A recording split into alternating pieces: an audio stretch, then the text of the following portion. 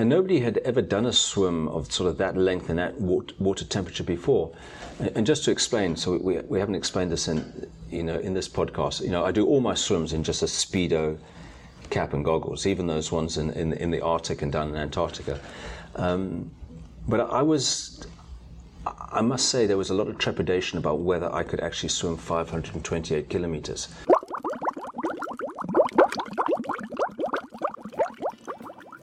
Welcome to Champions Mojo Weekly Podcast, where your hosts Kelly Palace and Maria Parker share with you what it takes to be a champion. Kelly is a former Division I head swim coach, Olympic trials qualifier, and holds Masters World and National swimming records. And Maria holds world records in endurance cycling and was the overall women's winner of the world's toughest bike race, Race Across America. They'll be sharing their personal stories and wisdom, along with interviewing other champions to give you the tools you need for becoming a true champion in your own life. And now, your host, Kelly Palace.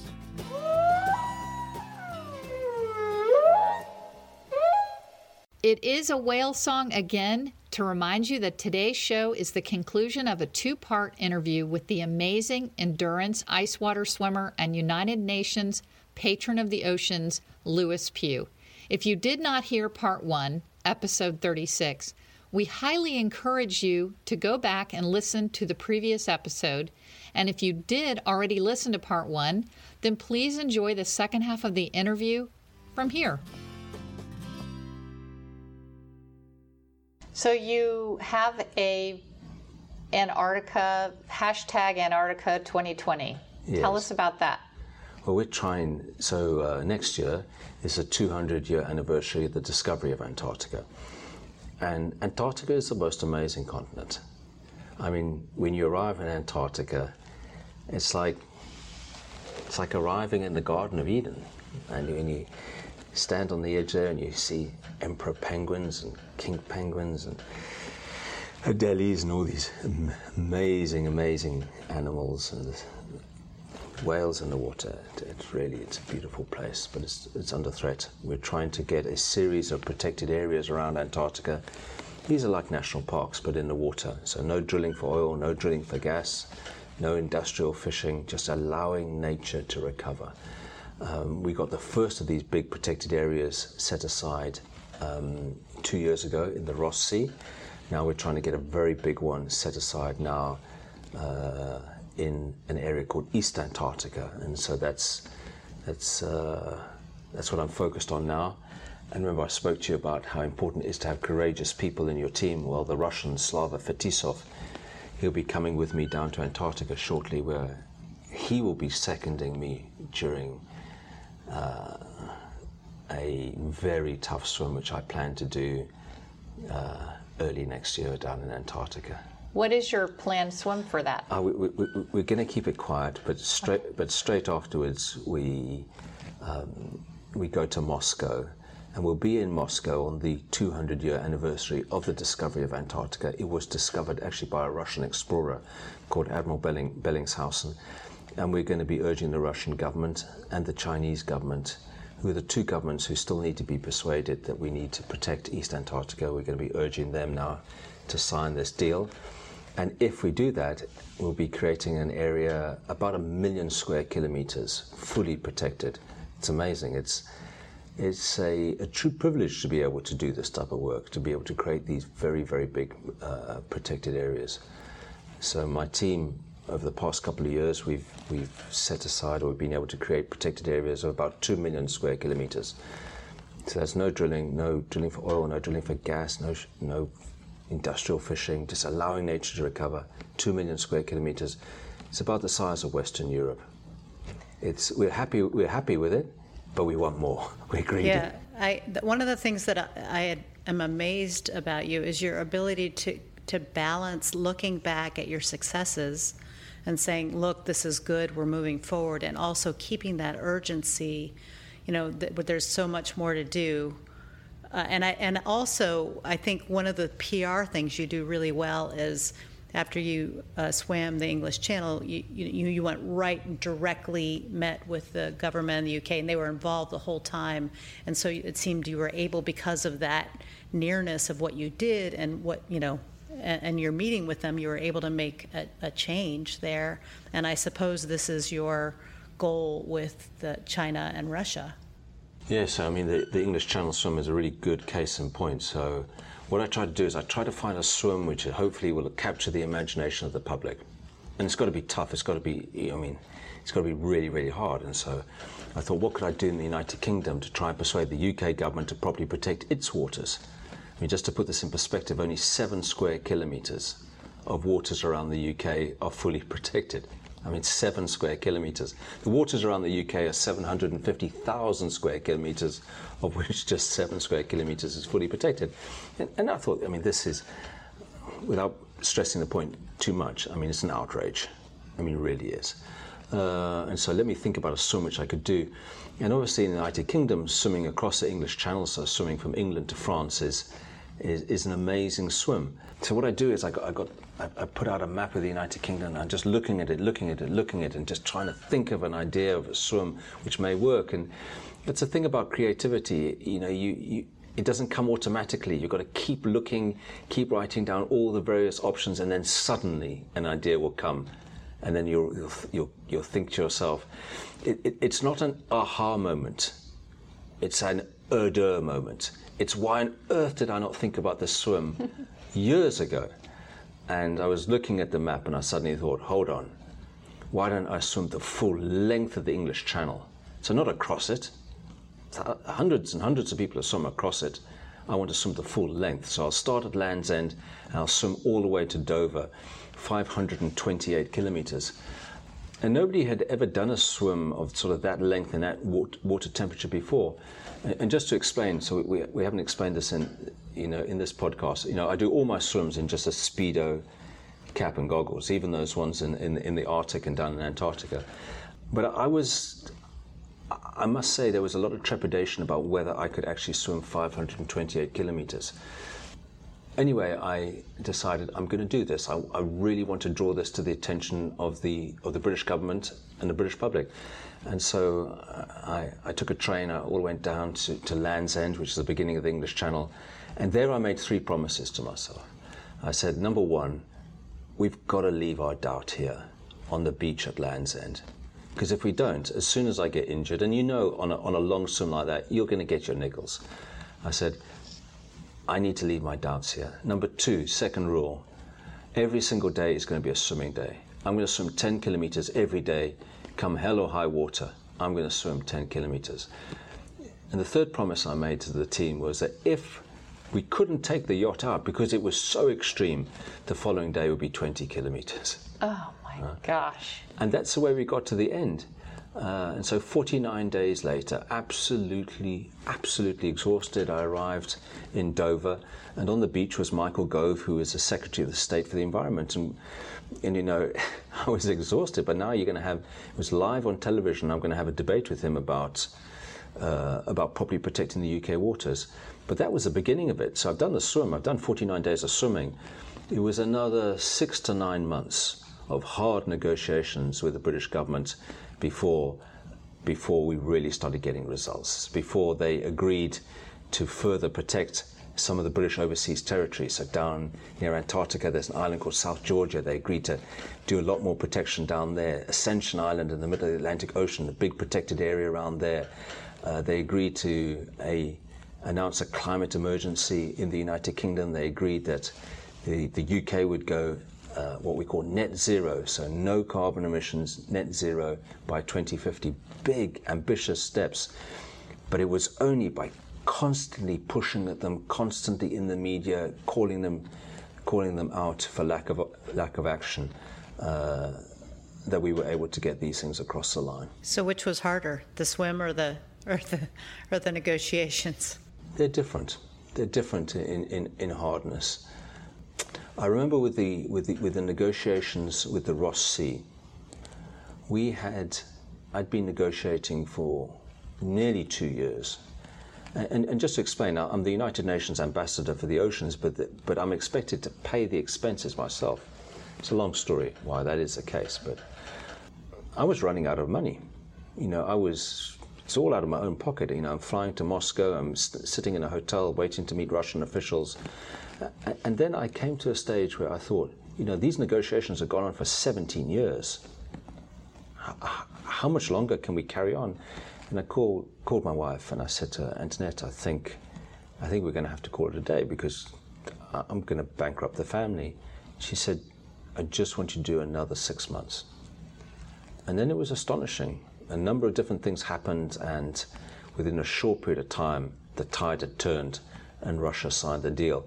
The point is, you never ever know how close you are to achieving a deal. I love that. So until it's signed. Yeah. The concept, which I think I understand more now, is the idea of national parks for the oceans. There we go. I think that is a beautiful phrase that we have, the United States, we have tons of beautiful parks. We preserve the trees. But I so connect with that idea of a national park or a state park or a local park for the oceans. I think that's a great idea. So about 150 years ago, the great big national parks were being created. And they started here in America, with Yellowstone National Park and Yosemite, these really big ones. And it's amazing. I mean, you imagine what North America or any other country would be like today if the people at the time, the pioneers at the time, didn't have the foresight to properly protect these areas. They'd be gone forever. That's the situation where we find ourselves now in the oceans. About 2% of the ocean is fully protected. And now we're pushing to try to get 30% fully protected. So around the waters around America is doing fairly well. America has fully protected. And when America fully protects, they do a good job. America has fully protected 20% of its waters. Still nowhere near enough. But you look at some of the other countries like China, less than 1%, Japan less than 1%, India less than 1%, South Africa less than 1%. Around the UK, it's a mixed bag. So with its overseas, it's got lots of islands all over the world from its empire. Over 30% fully protected, but in its home waters, 7 square kilometers. So this is a big fight now which we're having, which is getting governments to realize that we're now in a race against time. We now need to create these big protected areas around the world, and it's a privilege to work in this space. Will there be any oceans that you'll swim in that need help that aren't freezing cold? Yes. So we've got one scheduled to start in the middle of 2020, which is beautiful and warm, and I just can't wait to start it. Oh, that is awesome. Awesome. So, Louis, I'd love for our listeners to get to know you a little, just a little more on a personal level, because obviously you're a winner, you're a champion, and we'd love to know if you have any routines or rituals or things that you do kind of on a daily basis that maybe help you be so successful. I don't really see myself like that because in order to achieve these swims, there's been a lot of hurdles, and I've fallen at many of them. But nonetheless, I like to wake up early in the morning. I like to make my bed first thing in the morning and make it properly, because at least I got one job done nicely. And I like to come back to a nice made up bed. I try to do my swimming very, very early in the morning before any of the work, the negotiations start during the day. And I try to make every day a swimming day. Every day? So you swim every day? I do my very best. I mean, it's not always possible just because I do an awful lot of traveling, but I try to. But I certainly spend a fair amount of time, probably half an hour every day, focusing on these big dreams which we have to create, to set aside 30% of the world's oceans fully protected by 2030. So I'm constantly dreaming and imagining and moving the chess pieces in my mind about how we can get various governments to agree these deals. Does that come in the form of meditation or journaling or visualization, or what does that period of time each day look like? It's the easiest part of the day, because it's just lying on the bed and it's listening to soft music and it's imagining. Yeah. Oh, that's fantastic. That reminds me, I had a question You listen to music, I know, at least before you do your cold water swims. Is that part of your anticipatory thermogenesis, the music that you're listening to, you think? I think so, just because these environments are so very, very frightening that you just need to somehow try and get yourself ready to be able to get in them. In my earlier days, I often used to listen to very heavy rap and you know, aggressive music. Now the older I get, the more I get in quite gently and just swim with a purpose. So I enjoy listening to some softer music these days. Yeah. What might that be? What would be an example? You know, I love soundtracks to various sort of to movies. Anything sort of from Hans Zimmer will get me ready for the day and get me ready for that specific moment. But the most important thing is that you've got to get yourself to a stage where you believe that this is what you are meant to do with your life. You know? That part I love. Okay, so purpose. And so helicoptering up, obviously your purpose is to save the oceans. But for anybody else, how, what advice would you give in terms of, using your purpose or finding your purpose so that you can be motivated to do these, these great things? If I can give you an analogy, coming from South Africa, let me give you a mining analogy. Some people, when they're looking for gold, they're very, very lucky. They go down to a river and they put a pan in a river and they suddenly find a nugget of gold. It's like that in life. Some people are very, very lucky. They know very, very early on that they wanted to be a doctor. And you ask them when they were a young girl, Maria, what did you want to become? And you say, I want to become a doctor. And you've always known that. And then you meet them 30 years later, they're a doctor and they're very, very happy. For the vast majority of us, though, that's simply not the case. We've got to drill deep down into ourselves. And in mining analogy, often you have this thin strata of gold deep down. And many people dig, and they dig, and they dig, but they never quite get down to that strata of gold. And when you hit that strata, you know it. You know that you found what really is your purpose. And then you just need to mine right the way along that line, keep on going, keep on going.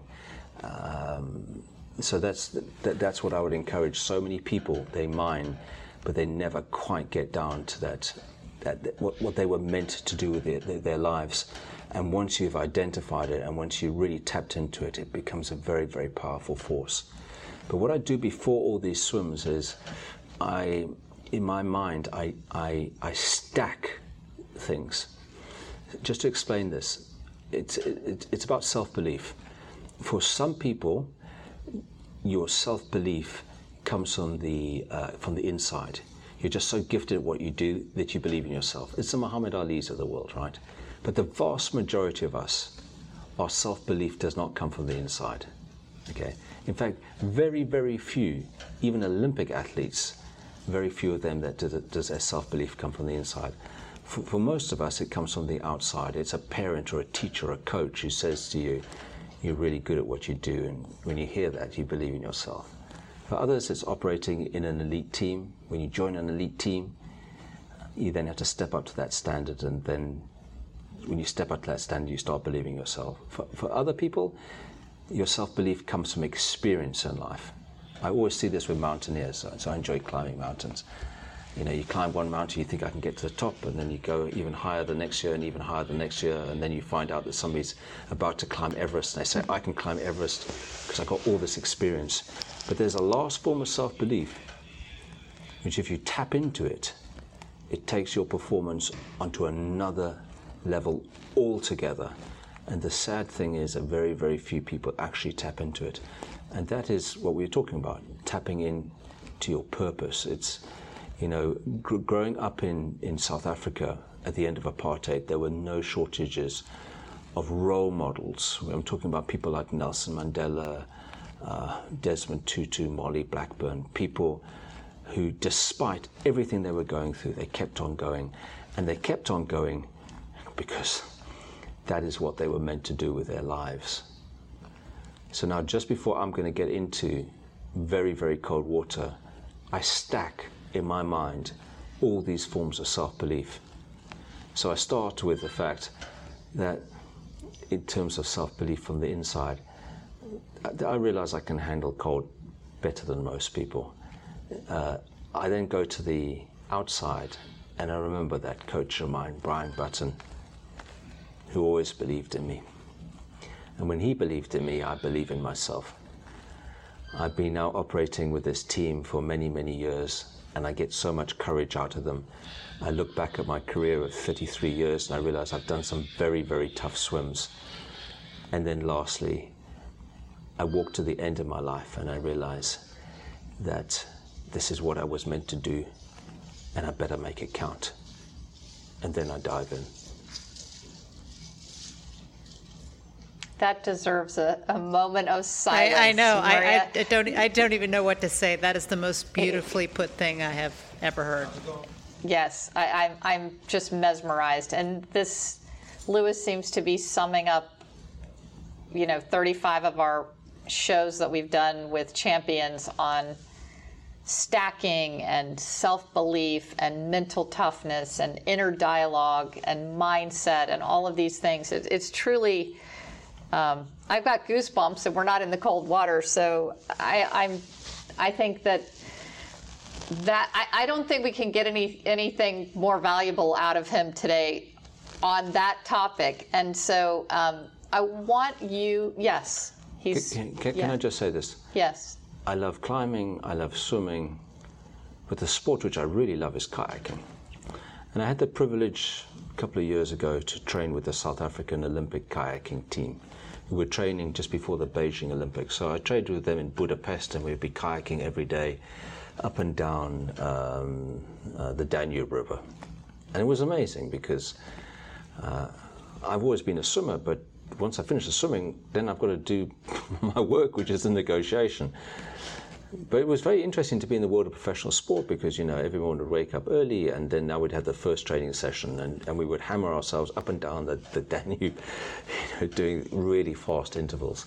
And then we'd come back, and then everybody would shower, and then everybody would have breakfast, and then it was amazing. Sort of people would just get onto the social media, and now they're texting their friends, and they're listening to some music, and then they have a little bit of a sleep, and now suddenly it's the afternoon, and now we've got the second session, and then maybe there's some physio, and then maybe there's an evening dinner, and then now they go straight to bed, right?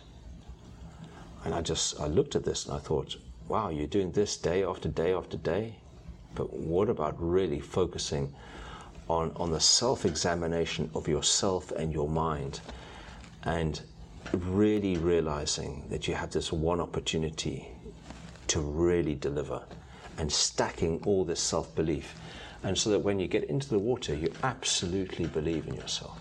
You absolutely believe in yourself. So I think the world of professional sport, but a lot of time is spent on the physical aspects, but actually drilling down deep into your soul. Not enough time is spent on that. Couldn't agree with you more. That's one of the reasons we started the podcast, is to get into the minds of champions. Yeah. And the mojo, it's a term, I don't know if you know it, but it's the special little secret sauce. Well, what I'm hearing you say, Lewis, is that, we're given gifts, and we can use those gifts for a purpose other than just competing and winning. We can, and you have laser focused your gifts onto saving the world's oceans. And I think that's a call out to every one of us who has a gift. To, what are we doing with our gifts? I'm incredibly motivated by what you've said. Yes, and inspired. To have a gift and then not to use it is such a waste. But this is one of the great equalities in life. And you remember at school those people who were so talented, and then they really didn't go on to do much, and those with less talent did a lot. It's one of the great equalities in life. Those with the most amount of talent often have the least amount of ambition, and those with less talent often have bundles of determination and ambition, and those two things put together become a very, very powerful force. And you can develop both. I think you can develop both. Yeah, we have this concept in South Africa called fuss bait, And it comes from the Dutch word meaning fuss, meaning tight, and bait, meaning bite. Bite hard. I want you to imagine a lioness running along the veldt in Africa, and she's running after a big buffalo. And she grabs that buffalo on the top of the neck and then swings down underneath. And she's holding on while this buffalo is still charging along. And she's holding on, and she's being dragged along the veldt. And she holds on because that is what she was meant to do. Because if she doesn't hold on, the whole pride is in danger. And sometimes in life, you need that fuss bait. Yeah, it doesn't have to be there every single day, but there are going to be moments when you just have to dig deep and hold on tight. So fuss bait is grit, it's resilience, it's never die, it's just keep on going. And I think what I'm seeing, especially now with younger people, that they're looking for instant success. But it doesn't come like that. I spoke about Shu Hari. It's taken me 30 years to get to this position. Success doesn't come instantly. It comes through fuss bait. It comes through years and years of grind. And then it looks like it's overnight success because suddenly people hear about it, but they don't see what's happened behind the scenes. Fantastic. Well, Louis, I know you've got a speech to give tonight, and we want to give you the opportunity as your last question to say what can our listeners do to help preserve the oceans? Oh, we rely on our oceans totally to survive. And there are three big things now impacting our oceans. It's climate change, it's overfishing, and it's plastic pollution. I'm seeing plastic pollution over every beach in the world. Even down in Antarctica and the Arctic, it's devastating. But if there's one thing which really is, of those three, which is so significant, it's the impact of climate change. It's really devastating our oceans. I would just say, please, do every single thing that you can to live a lifestyle which protects the environment and which is a low carbon lifestyle. Because we have a duty to protect this magnificent place for our children and our grandchildren. And if people do that, then we have a future. If we don't do that, then we're on a serious trajectory right now. I love it. And on louispugh.com, there's like also 20 things that people can do. There's a place to donate.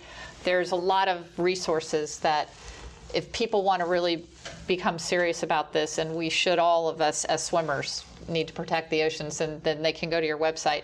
Is there anything that we haven't asked you or covered that you want listeners to hear or know? Well, I think that as swimmers, as kayakers, as windsurfers, as dog walkers, as people who want to walk along the beach, we all have a special responsibility to be good custodians of the oceans. And we think of swimming in pools as environmentally friendly, perhaps, but swimming pools has a very, very big impact on the environment. Obviously, with the amount of water we use, all the chemicals that are used, etc., etc. We have a very special responsibility as swimmers, as a community, to be right at the forefront of protecting the environment and encouraging others to do it, and examining ourselves as a sport and seeing what we can do to really be leaders in this movement. So that would be my last wish. I love it. Now, so this is something we do on all of our guest interviews, and we have to dig a little deeper on you personally, and this is called the speed round of questions, and it's just a little fun thing so we can get to know you better. Yeah, lighthearted way to end this. I say one or two choices, and you just give me one choice. Take your mark. Cat or dog? Oh, dog any day. Camping or hotel? Oh, camping any day. Milk chocolate or dark chocolate? Oh, these are the easiest questions I had. Milk chocolate. Milk chocolate. Okay. Now this one may not even apply to you, but our swimmers are going to want to know it. Kickboard or no kickboard? Oh no, I think a good a kickboard really helps with training. Okay, kickboard. Yeah, unexpected there. Mountains or beach? Now that's a tough one. I'll bet. And I tell you the reason why, because people often say, "Oh, I'd love to go to the beach because it's so peaceful and so calming." But beaches are very rarely like that. There's noise, etc. But when one goes right up into the mountains, so especially I've done some climbing high up in the Himalayas and been on Everest. And when one's up on Everest and one looks down into the valleys and through past the glaciers, it's very, very peaceful. And there you'll find a window into your soul if you spend the time there. So I'm going to take both. I love it. I'm going to take That's beaches fair. and mountains there.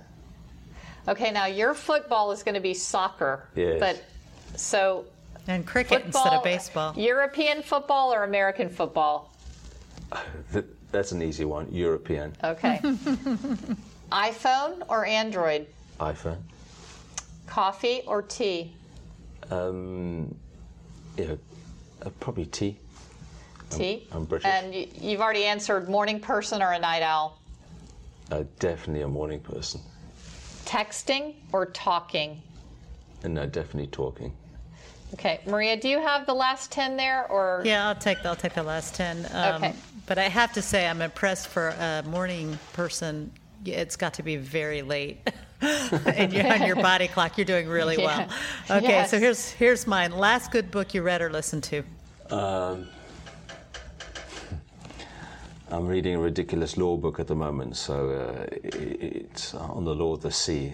So That sounds awful. Yeah. I'm sorry. You're a maritime lawyer, right? yes, I'm a maritime lawyer, so, Okay. so it was a maritime Okay, law so book. maritime law book. Okay, So last it good doesn't sound fascinating, but Yeah. it's a great book. last good movie.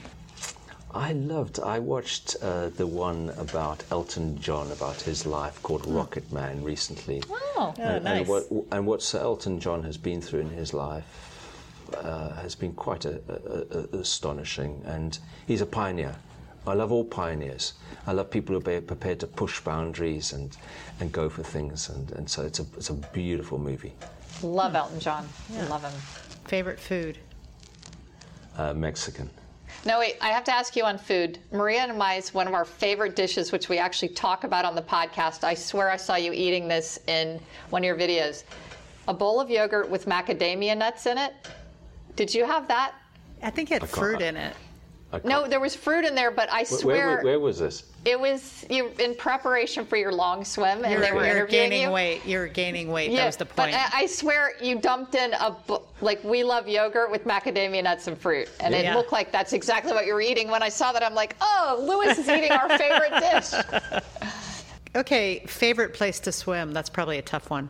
Yeah, I think I've just been swimming in the Maldives. So the Maldives are a group of islands right in the middle of the Indian Ocean. When you dive in there, it's like diving onto the set of Nemo. Underneath you are all these beautiful tropical fish, coral, beautiful colors, small sharks, manta rays, and turtles. So if I had one last day left on this earth, And it's a warm water temperature, right? and it's warm water. And there's no such, so people say, oh, that must be too warm for you. When you've swum in the water I've swum in, there's no such thing as too warm.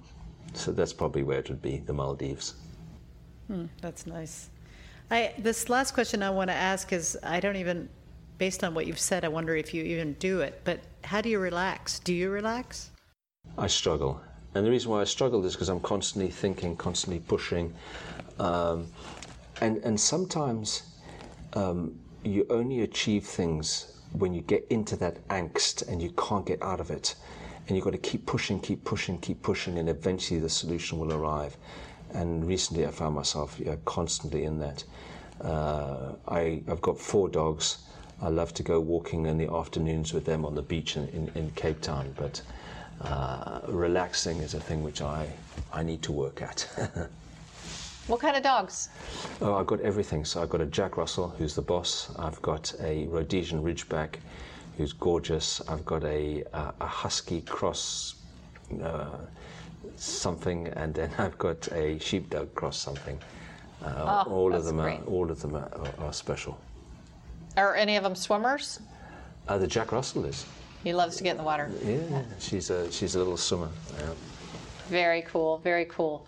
Well, those are all the questions that we have. It looks like you did great on the tough ones and great on the little fun, easy ones. Yeah, this has been so inspiring. I've got 3 pages of notes. Thank you so much for taking the time to inspire our listeners, Lois. Been wonderful. Ladies, thank you both very, very much. It's been an honor to be on your podcast. Thank you. Thank you, and best of luck in saving our oceans and with all your swims. We'll be watching and cheering we'll be following for you. along and supporting in any way we can. Absolutely. Thank you so much. So, Maria, what did you? There was so much in the second half. What we actually did a draft pick on what we were going to talk about. And there was plenty that we didn't get to. Everybody should listen to every word. But I think what impressed me hugely was actually listening to him talk about the successes that they've had. He's, as you clearly reiterated when you asked him, his whole goal is to set aside as much of the ocean as he can as a national park, and that means no drilling, no fish, no commercial fishing, just to protect these oceans. And he's already been able to create parks that he says they've already saved 2 million square kilometers, which is the size of Western Europe.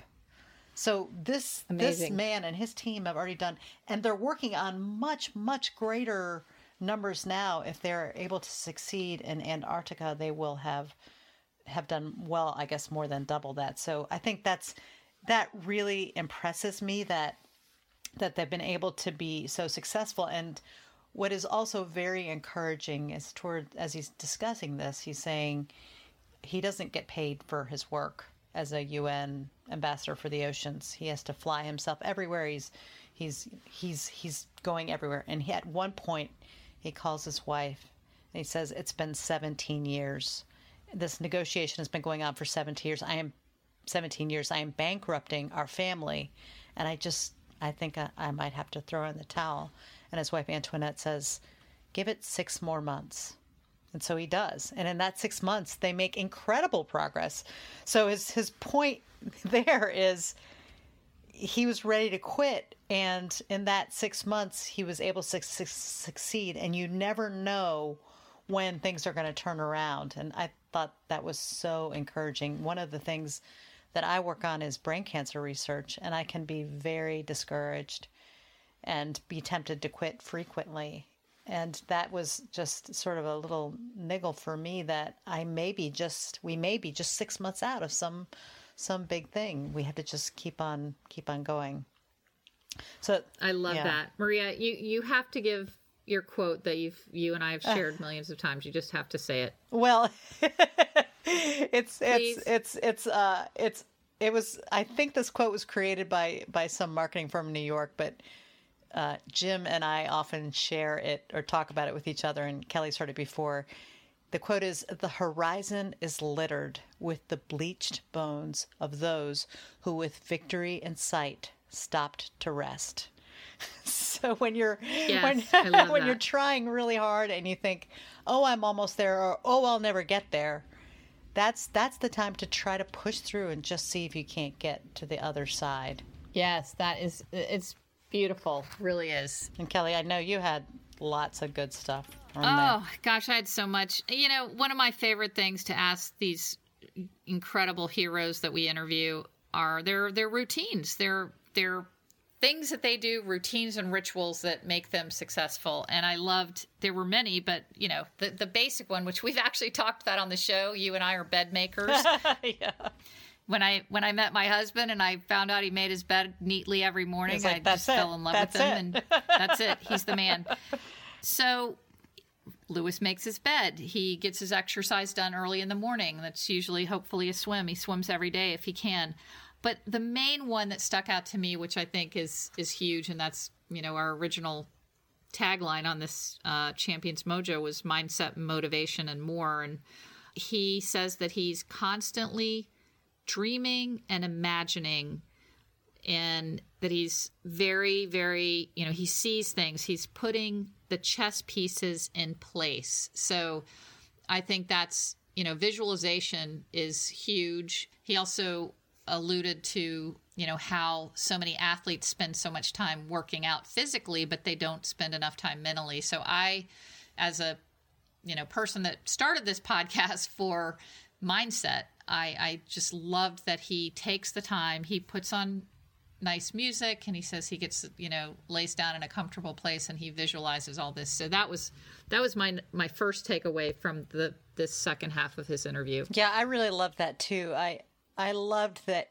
when he was talking about swimming the length of the English Channel, he didn't know he was going to do that. He was trying to think of some swim that he could do that would inspire the UK government to change their attitudes towards their waterways and oceans. And so he put a map of the UK up on his wall, and he would think about it. He would just dream of it. He would visualize it. He kept niggling and working away at it until he came up with the concept of a swim of the whole length of the English Channel. So I agree with you. I love, and when we asked him, do you relax? And he said, well, I spend a lot of time thinking about, negotiations or what I'm going to do next. And so that was his relaxation. So you're absolutely right. I think one of the reasons that he is so successful is that he has a pinpoint purpose and he's driven to succeed. So that's great. And one of my, speaking of purpose, I guess, I was just so overwhelmed, I guess, delighted with his concept of finding your purpose. So we've talked about this in the first half.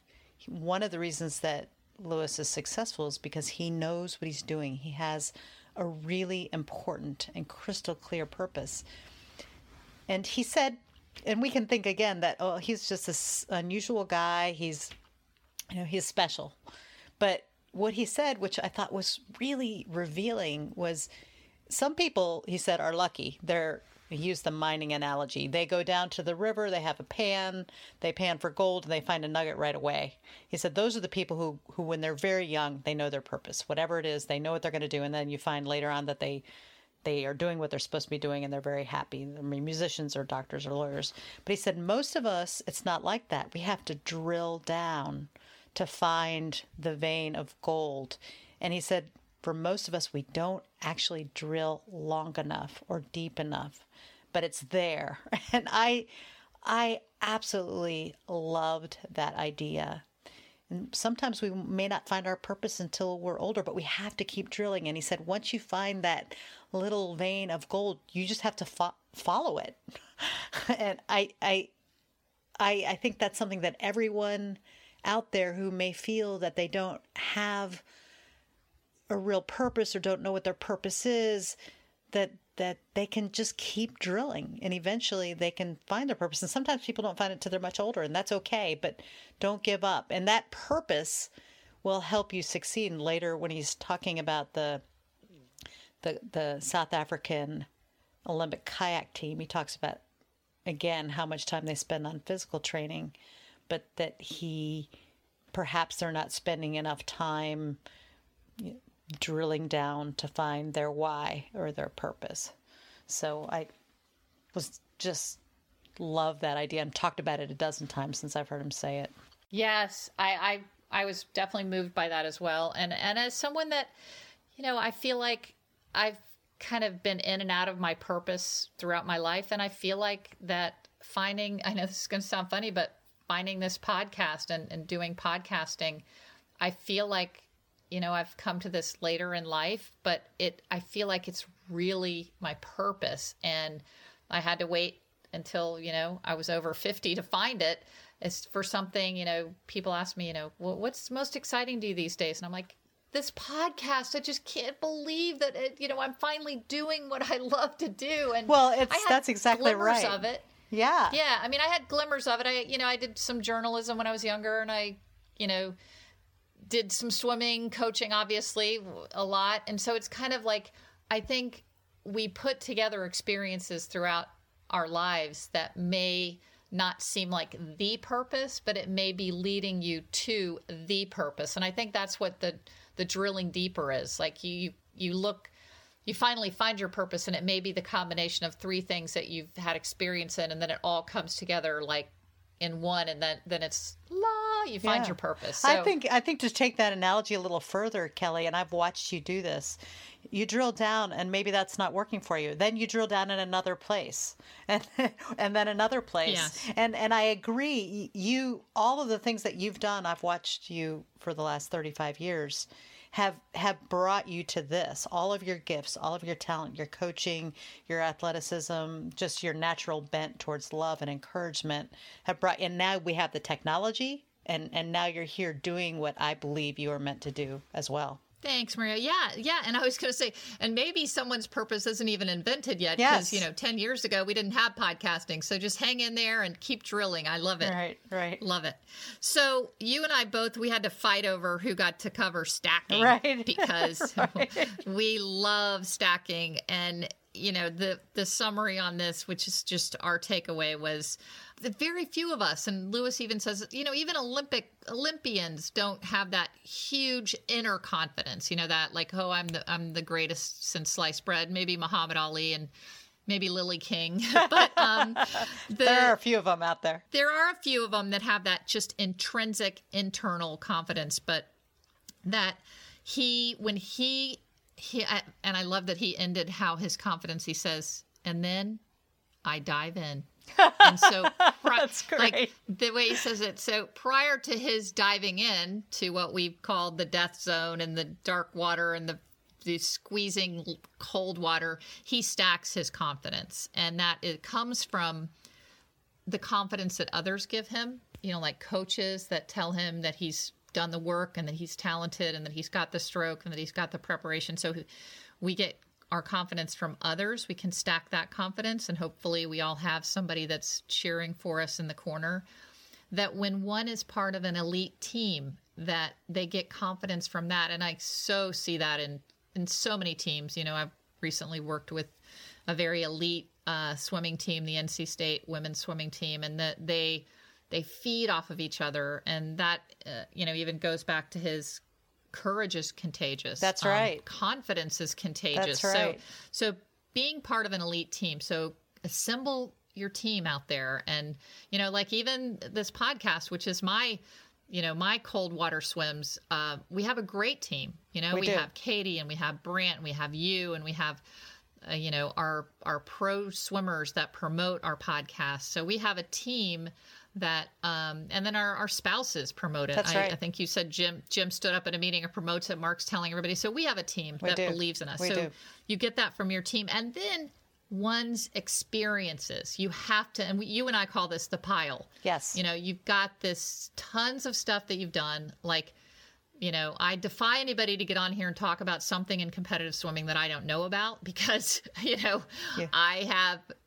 I've been in the swimming community for 50 years and followed it closely. So my experience in swimming helps me talk about swimming and your successes. You've had so many successes, not just in swimming, but in other things that you've done in your life. Experience in journalism and all those things. So what experiences do you guys have out there that you can kind of make a list of? And so those stacking that Lewis does before, and then he dives in. I love that. That. It's just like that was absolute gold for both of us. So Maria, why did that one just really hit you? Because he is doing something that's really terrifying, and what is he doing right before he does it? Is he's thinking of all the reasons why he is going to be successful, his purpose, all the things that people have told him, his past successes. It's just so great. How often do we stand in front of something that's scary and we rehearse our failures, or we rehearse the reasons why we are not going to succeed?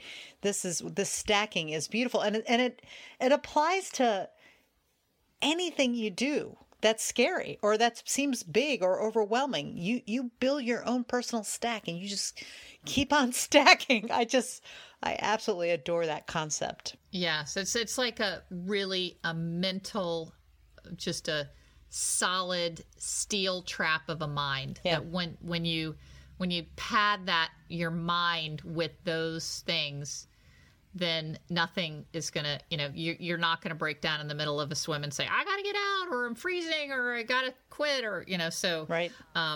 Beautiful, beautiful, beautiful. So we could have gone on. We each did a couple for each of those. The whole purpose that we would be remiss if we didn't talk about, why Lewis does all these things and inspires all of us. And we just get the benefit, besides the fact that he's saving the oceans. He inspires people to reach out of their comfort zone and find their purpose and do their own thing. So why and how we need to protect our oceans, as he said very simply, we need our oceans to survive. Yeah. And how can we all do this? He says, reduce our carbon footprint. So those, that one that he said very simply, I think he was being, rather humble and didn't maybe want to oversell. But there are 20 steps on his website to helping save and preserve and protect our oceans at lewispugh.com. There's also a place for everyone to donate. I know you and I are making a donation to the Lewis Pugh Foundation. And, we encourage people, if they are moved by this and they want to help Lewis continue his great work, that they should go to his website. Yes, absolutely. Make a donation. And if this guy can jump into the cold, dark waters of the Arctic and the Antarctic, we can stand beside him and stop using as much plastic and start reducing our carbon footprint. It was I've changed the way I've behaved just having had that one conversation with him. So I hope everybody will. Yes. Well, another one, Maria, in the books. A great one. And very great one. And we've got more great guests coming up. So we hope you guys will keep listening, and you can find us at championsmojo.com. And reach out if you'd like. We'd love to hear from you. Yep. All right. Love you, Maria. Love you, Kelly. Bye. Bye-bye. This week's quote of the week comes from Lewis Pugh. In finding your purpose, it's like mining. When you hit that strata, you know it. You know that you found what really is your purpose, and then you just need to mine right the way along that line. Most people never dig deep enough or long enough. We are so grateful that you spent this time with us today, and we hope that you heard something that inspired, motivated, and educated you. Signing off for myself and my champion co-host, Maria Parker, we hope you'll join us again soon, and we know you can be a champion. Thank you for listening, and please see below for a copy of the show notes for any links or important information that we've referenced here. You've been listening to the Champions Mojo podcast, designed to make you feel inspired, motivated, and educated. Subscribe to the podcast on iTunes, Spotify, and Google Play. Also visit championsmojo.com to learn more.